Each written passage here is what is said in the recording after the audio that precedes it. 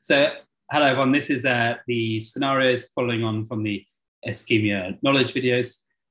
Just for those that are listening through the podcast, we will be sharing some images, ECG images in this, which you obviously won't be able to see on a podcast, but if you just log on to the videos on the website later, you should be able to scroll through the appropriate section and see the ECGs that accompany this.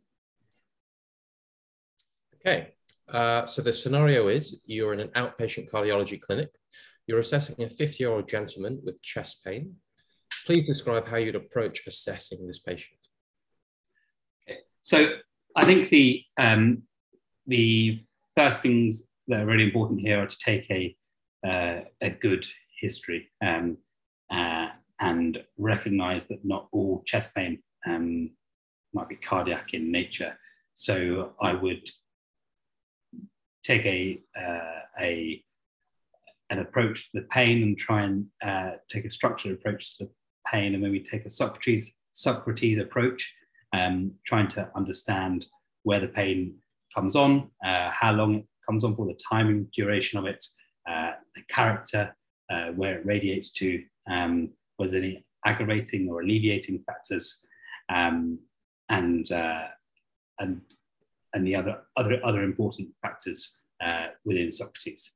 Then after that, I pay particular attention to whether there's any association with rest and whether it was cardiac sounding in nature, i.e. it radiates to the jaw, and whether they had any cardiovascular risk factors, such as a family history of cardiac issues, especially early coronary artery disease, given that he's 50.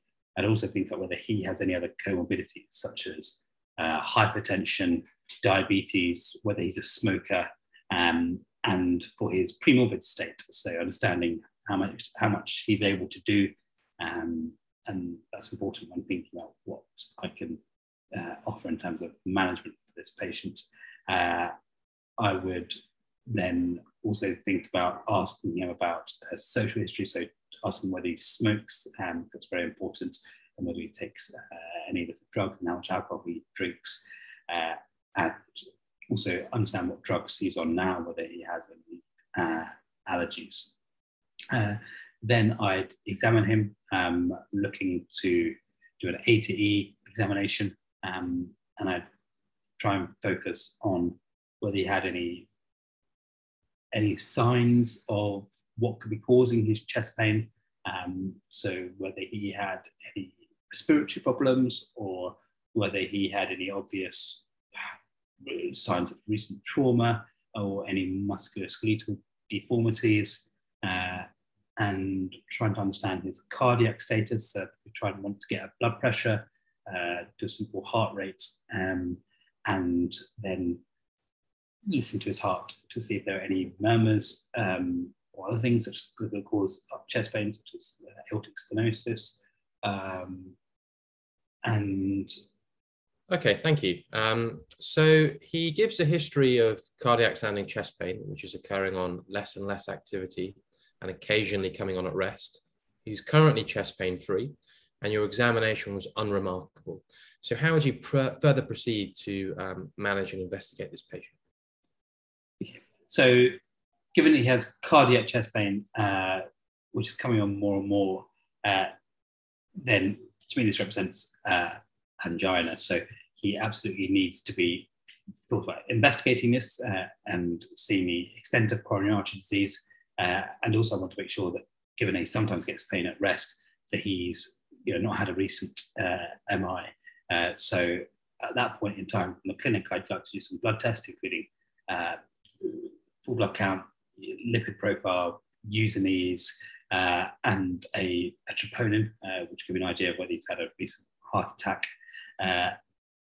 and the HbA1c as well. And then I'd like to think about waiting for the test to come back, because if the trop's elevated, obviously with management it's very different, but it's negative and he's currently chest pain free, then I can think about other tests. So if he's getting the pain fairly reliably with exercise, I could maybe think about doing a test such as an exercise ECG, just a treadmill ECG, and importantly, I want to think about starting some anti-anginal therapy for this patient as well. So longer term therapy and maybe a GTN spray as well. Okay. So he's currently chest pain free, and your troponin blood test comes back as negative. Here's his ECG. Firstly, please could you describe the ECG and then how you go about managing the patient as you've started? Okay, so the ECG is appropriately calibrated at the appropriate time, 25 millimeters a second and 10 millimeters per millivolt. It's sinus rhythm with good R-wave progression, no obvious abnormalities on the ECG. And so you said his troponin was negative. Correct. So his troponin is negative, which indicates he hasn't had a recent heart attack. He's got a normal ECG and no chest pain currently. So the next stages of management would be to start some anti-anginals. So I think about maybe something like amlodipine or a beta blocker, given his heart rate's not too low. And obviously I'd need to think about his blood pressure when starting these medications, and a GTN spray, and talking to him about how best to use a GTN spray and when to seek further advice if the GTN spray is not working, he's still got ongoing pain.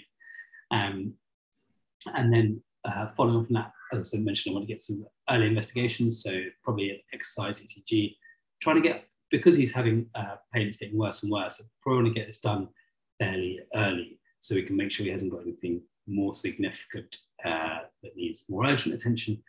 So maybe try and get it done early outpatient investigations, and then think about following up with a telephone call in the next week or two to see how his symptoms are getting on and whether he has found any relief from the anti-anginals we started.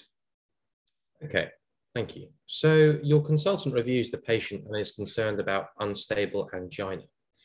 Do you know how you'd go about managing an inpatient with unstable angina?